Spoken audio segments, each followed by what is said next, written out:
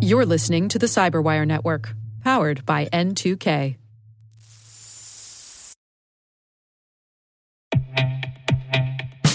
And now a word from our sponsor, SpyCloud, the leader in operationalizing cybercrime analytics. Traditional threat intelligence is a thing of the past. Cyber criminals are stealing vast amounts of credentials, session cookies, and financial data every day, and it's hard to keep up.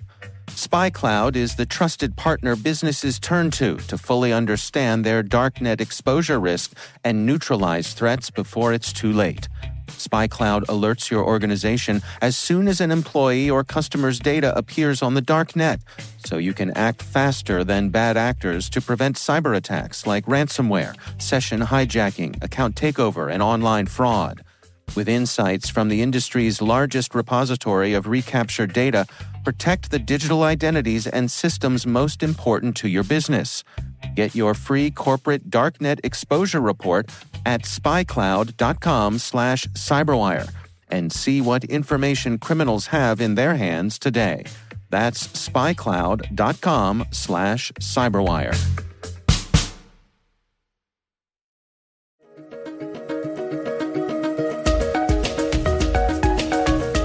Hello, everyone, and welcome to the CyberWire's Research Saturday. I'm Dave Bittner, and this is our weekly conversation with researchers and analysts tracking down threats and vulnerabilities and solving some of the hard problems of protecting ourselves in a rapidly evolving cyberspace. Thanks for joining us.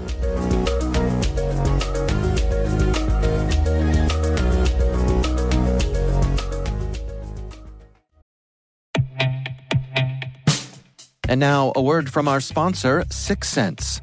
6sense provides award-winning cloud-based automated endpoint and vulnerability management solutions to streamline IT and security operations. With its advanced platform, businesses gain complete visibility and control over their infrastructure, reducing IT and security risks and optimizing operational efficiency. With 6sense, you'll get real-time alerts, risk-based vulnerability prioritization and remediations, and an intuitive automation and orchestration engine so you can focus on your core business goals, confident in the knowledge that your enterprise is secure, compliant, and running smoothly. To learn why enterprises choose 6sense, visit 6sense.com.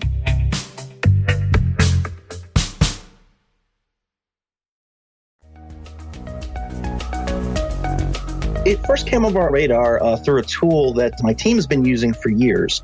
That's John DiMaggio. He's a senior cyber intelligence analyst at Symantec.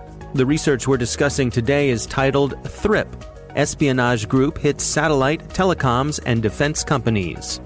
Targeted attack analytics is what it's called publicly now, but for years my team has used it, and it's just recently something that is publicly available. But anyway, the main point of that, or what was exciting about it, is it flagged something that was very boring that actually turned into be a thread that unwinded this whole investigation. It was just what appeared to be an administrator running a legitimate tool called PS Exec.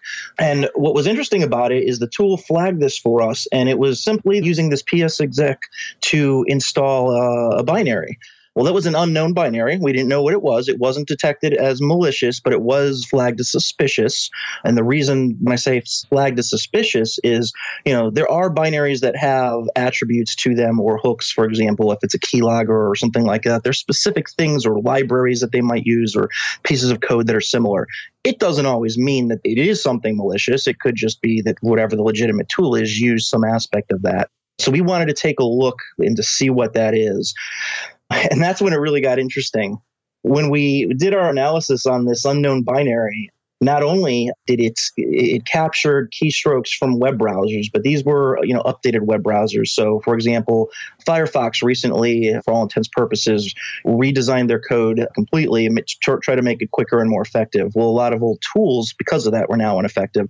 And Chrome is always updating, and that's something bad guys have issues with is how it handles their activity. So this tool, being able to capture credentials from both of those updated versions of the browsers was interesting because the timestamp on it showed it from 2016. However, that can be forged. It was very interesting, but here's where it gets even better. Outside of that, it also took screenshots. All right. So there is no legitimate administrator that's going to need to capture your credentials and take screenshots of your computer. And the third piece that was interesting is the name of the file was something close to this, inetview.exe. And they spelled it wrong. They switched a couple of the letters accidentally, I guess, while typing it. So that also stuck out, that if it was legitimate, that the chances that it'd be, I mean, you can name anything you want. You can change the names, but it just, again, all these little things together was like, okay, something's going on here. Yeah, it's an interesting mismatch to have software that has a certain amount of sophistication or is at least being kept up to date, and then some sloppiness in the naming. Yes, correct. And like I said, it was interesting because the compile time of this thing was 2016, but this new version of Firefox that's come out in the past couple months, again, I'm not a browser expert, but from what I've read on their webpage, it's been completely updated and rewritten to be more effective and fast. So my point is that the fact that it's working with that tells me that these guys are, at a minimum, that they had this in mind when they were designing it to make sure that it would work with recent browsers. Yeah. Well, let's back up a little bit. One of the things you describe in the research is this notion of groups adopting a living off the land tactic. Can you describe for us, what do you mean there?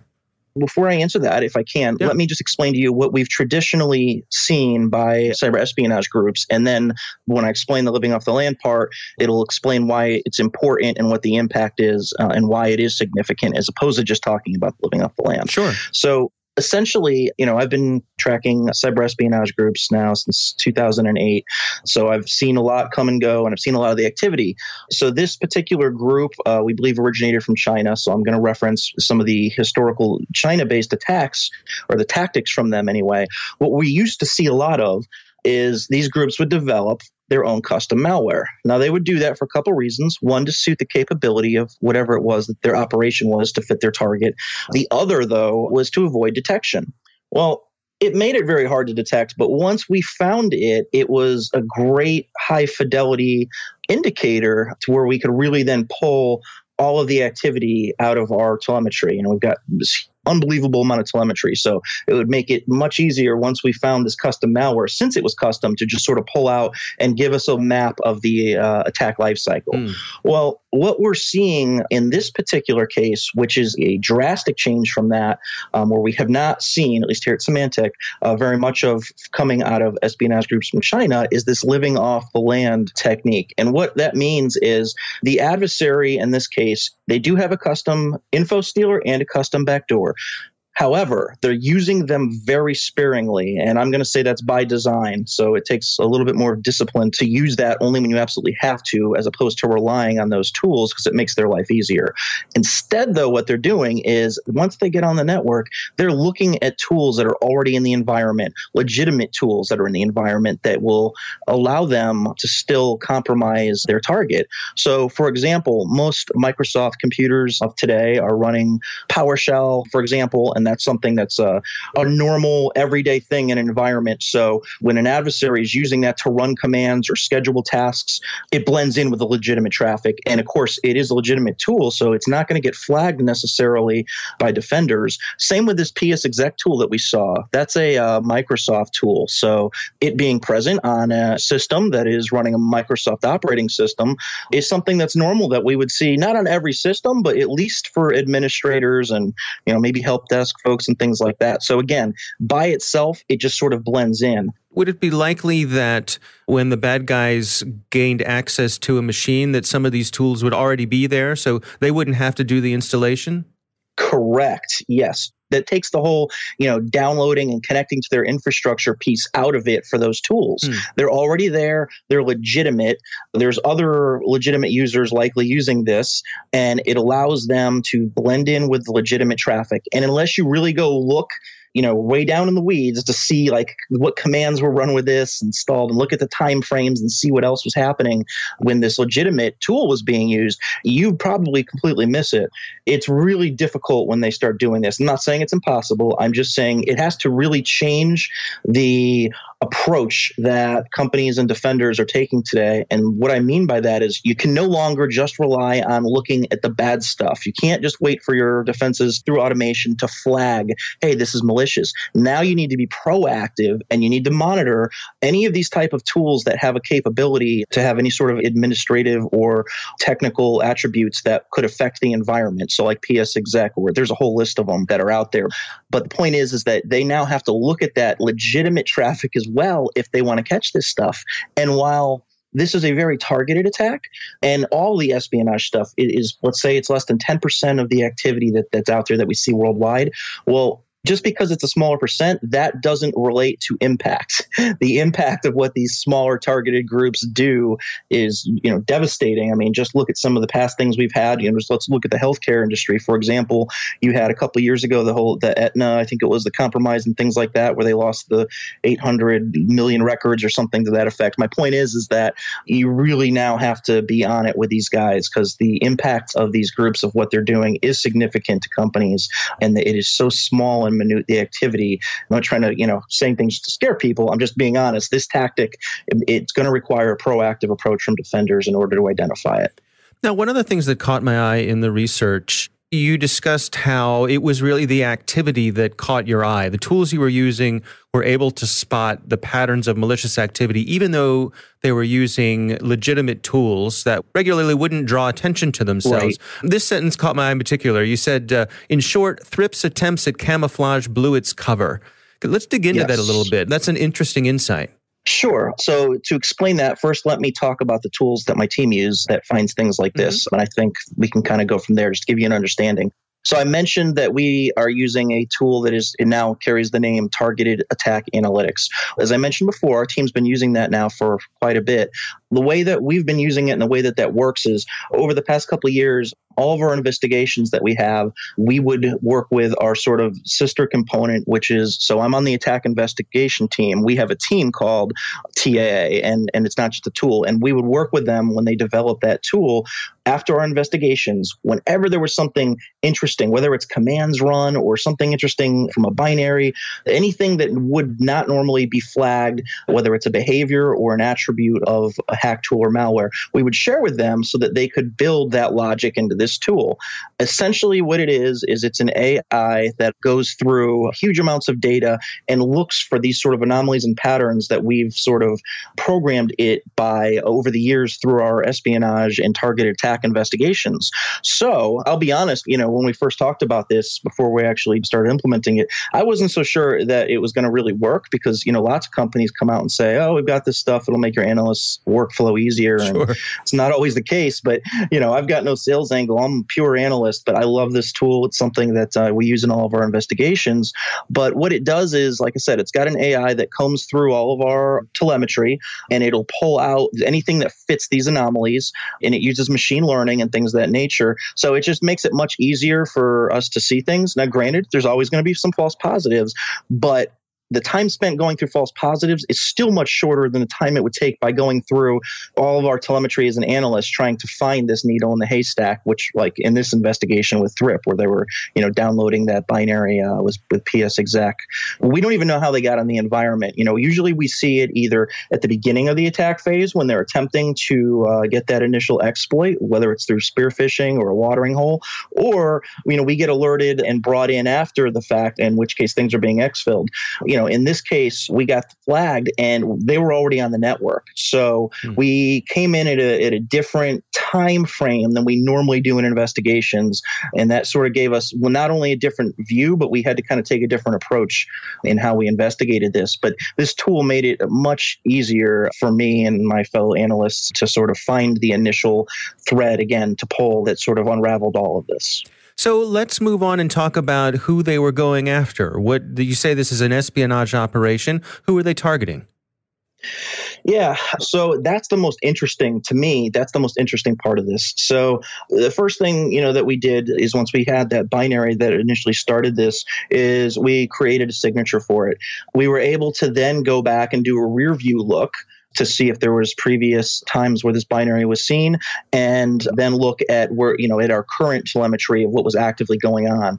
Doing so, it connected the dots and pulled relevant traffic out of our telemetry. So the first target that we looked at we didn't know what it was at first, but it was a satellite communications company. And one of the things that we need to know motivation, okay? You don't know right off the bat that it's a cyber espionage group or it's financial crime or whatever the case might be. But what we do is we start looking at what systems the adversary is on, what tools and malware were used on each of those systems, and how long they spent on each of those systems. What that sort of does is it gives us a path to follow. And when we get to the end of that path, it's usually showing us the high-value system or systems of interest to the adversary. In this particular case, they were systems that were running command and control software for these satellites, as well as having access to a database that facilitated information and data that traversed through those satellites. So that was the first target. That was obviously very alarming when we saw that. So at that time, if you were just to look at one target and not look at the entire operation in whole, you might say, okay, command and control, these guys are going to start making, satellites drop out of the sky, worst case scenario, or something like that. Well, we continue to look at the targets, and that's why it's so important to never just look at one incident when you're profiling an actor or looking at it, because it doesn't usually tell you the full story. Our next victim shed some light on that, however. Our next victim that we found was in the geospatial imagery and analysis business. Well, let's kind of think about this. This geospatial imagery organization, their prime functionality is to analyze the type of data that's going through the satellites.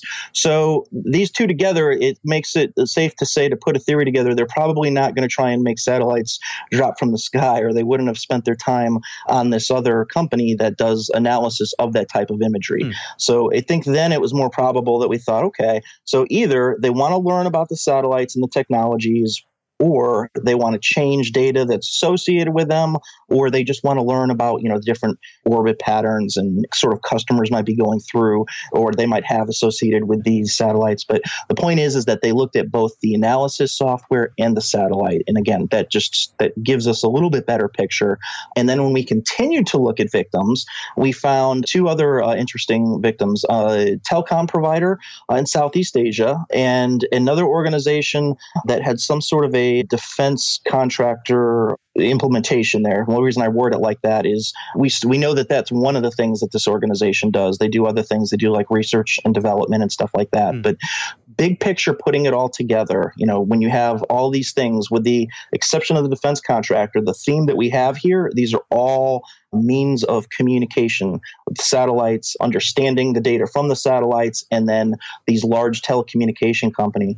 The telecommunications company, however, we see that frequently in cyber espionage, but it's usually the customers of that telecommunication company that they're interested in. And this, similar to the satellite and the geospatial companies, they were interested in the operational side of the house. So again, all of this sort of fit together way too nicely to be targets of opportunity. So that sort of told us with high confidence we can say that these were specific targets of a planned operation.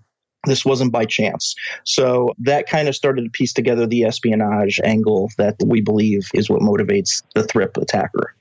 Now, when you have a situation like this where you discover someone doing these sorts of things in the systems, do you ever find yourself sort of stepping back and, now that you know what they're doing, rather than simply removing them, keeping an eye on them for a while? You know what they're doing, maybe feeding them some data. You get where I'm going with this? I do get what you're going with this. And so to answer your question, there's a very small window that we have where we can try and learn what they're doing versus stopping the activity. So at the end of the day, as much as I have an intel background, as much as I love digging and learning more about the groups, at the end of the day, as a company, our first priority has got to be to protecting a customer. So there is a small window when we're working, once we identify this and working with a customer, that we do have to do things where we can sort of learn that. But to be honest with you, that's not always even necessary, because once we have a way to pull the telemetry associated with these attacks out of our data lake, we can then kind of do a reverse look and we can see everything that they did before we detected them. So that gives us, in this case, let's say it was a 4-month window of activity, but where no one knew what they were doing, where we could see all their tactics. We could see how they were maneuvering on networks, what they liked to do, what tools they like to use. And this is a great example of where, we wouldn't have to have a lot of time moving forward to have some intel gathering. We have the historical records because we capture that if our software was on the system when they were doing these activities. Does that make sense? Yeah, it absolutely does. How often does it happen that in the work that you do, the bad guys will be onto you and pivot afterwards?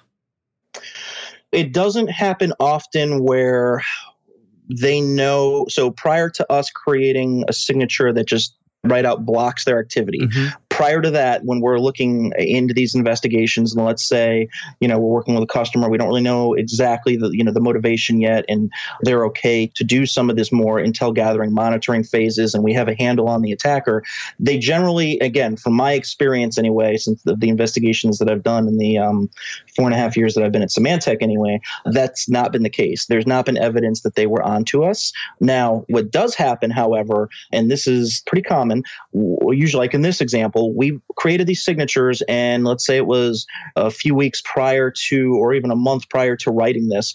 Between creating the signatures, that's going to automatically bring a decrease in activity because you're no longer going to have those new successful infections that are going to be effective or work, because we're going to stop it now that we've got these signatures. And then if you write a blog about it, which we don't do all the time, but when we do, that's the second stage of also, where we really see a decline in activity, right? Because now you've got the signatures and then you've got everybody, publicly it's now known. So those two combinations generally will signify a large decrease in activity. Now, the interesting aspect that we see with espionage groups is it might take time, but we'll see them come back again. Like the Dragonfly report that we did, I think it was last September or last year, maybe it was 2017. But anyway, we written about them in 2014 and they went away for like a year and then eventually they retooled and came back. So it's important to us that not just during the investigation we track these groups, but when it's something like this where it's a cyber espionage campaign and it's this aggressive, we need to follow them moving forward and keep an eye and monitoring them and try to not lose track of them because it's important, because history tells us they're going to eventually come back. Now, from your point of view, when you get an indicator like this, it must be fun to get this and sort of set down that path that the game is afoot. You have something to chase after. It absolutely is. I mean, this was my hobby, actually, before I did it for a living. I was a network engineer by trade when I started out, and this was just a hobby before I was able to do it for a living. But yes, it is extremely, for me anyway, it's extremely exciting. I love the hunt. I love the chase. You always got to keep in mind it's not fun for the victims, so you can't let that excitement, transcend into, your conversations and things with the victims. But from a pure technical, scientific aspect of it, it is a very exciting job. It's chasing bad guys, So when we do get, a new investigation or a new indicator, we don't know what it is. It looks very suspicious. And, as you connect each dot and you get more and more, it is very exciting. And it's very interesting to piece together to get that big picture. Now, with the sophistication of these sorts of things that you're seeing and the evolution of them, what are your recommendations for people to effectively protect themselves? Obviously, the standard that's already exists needs to continue, the basics, your network defenses, your host-based defenses, endpoint protection, all that still stays in place. That does not change because that's going to still capture, 90, 95% of all the malicious activity. Now, these well-funded, objective-oriented attackers like Thrip are a little bit different. And that's kind of what I was alluding to earlier with this whole living off the land aspect that we're seeing, not just with groups originating from China, but we're seeing that with globally is a change that we're starting to see in many advanced groups. So to do that, as I mentioned before, you need to start taking a proactive approach. So you have to now look at the legitimate activity that tools of privilege, like PSExec and PowerShell and any sort of administrative tool that's in the environment, you have to watch. You have to watch who's using it, what's the commands that are running, times that they're being run. I mean, all of those things, because if you don't look at that legitimate traffic now, especially if you're in one of these industries that would be a prime target for an espionage group, you really need to do a proactive approach and look at the legitimate traffic to find this stuff. Now, sure, you might, the automated defenses will flag on, like in this case, the info stealer and the backdoor that Thrip used that were both custom. But, in most of these cases, they used each one of those once, maybe twice at most. So it would look like a very small activity, and you would miss the whole, the meat of it, of them, escalating their privileges, traversing the network, searching through directories, and,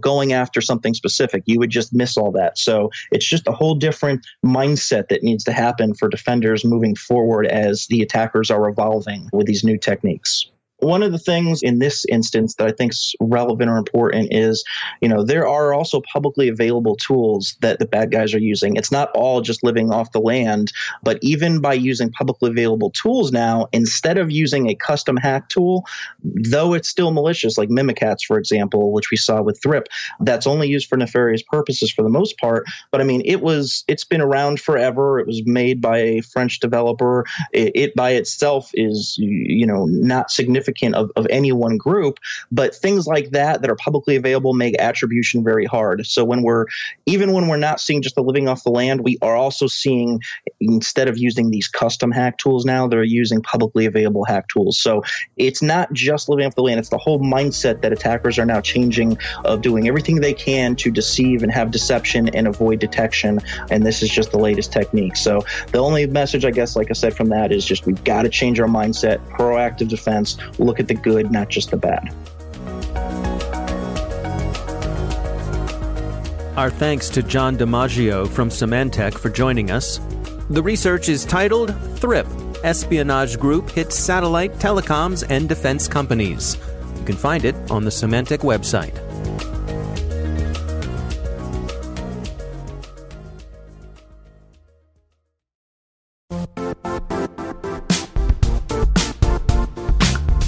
Don't struggle to align your organization's cybersecurity with business risk. Get the only solution that goes beyond reacting to threats with vulnerability and risk monitoring. You need the next evolution of MDR, and only Critical Start delivers it. Critical Start doesn't just monitor and respond to threats. They put you in control by detecting suspicious activities, quickly responding to contain threats, and identifying your most critical assets and protecting them against vulnerabilities and exposures. With continuous visibility, expert guidance, and measurable risk reduction, Critical Start has redefined what it means to manage cyber risk. Demonstrate provable security maturity to your leadership while positioning your program to achieve the greatest risk reduction per dollar spent. Stop fearing risk and start managing it with Critical Start. Visit criticalstart.com and request a demo today. That's criticalstart.com.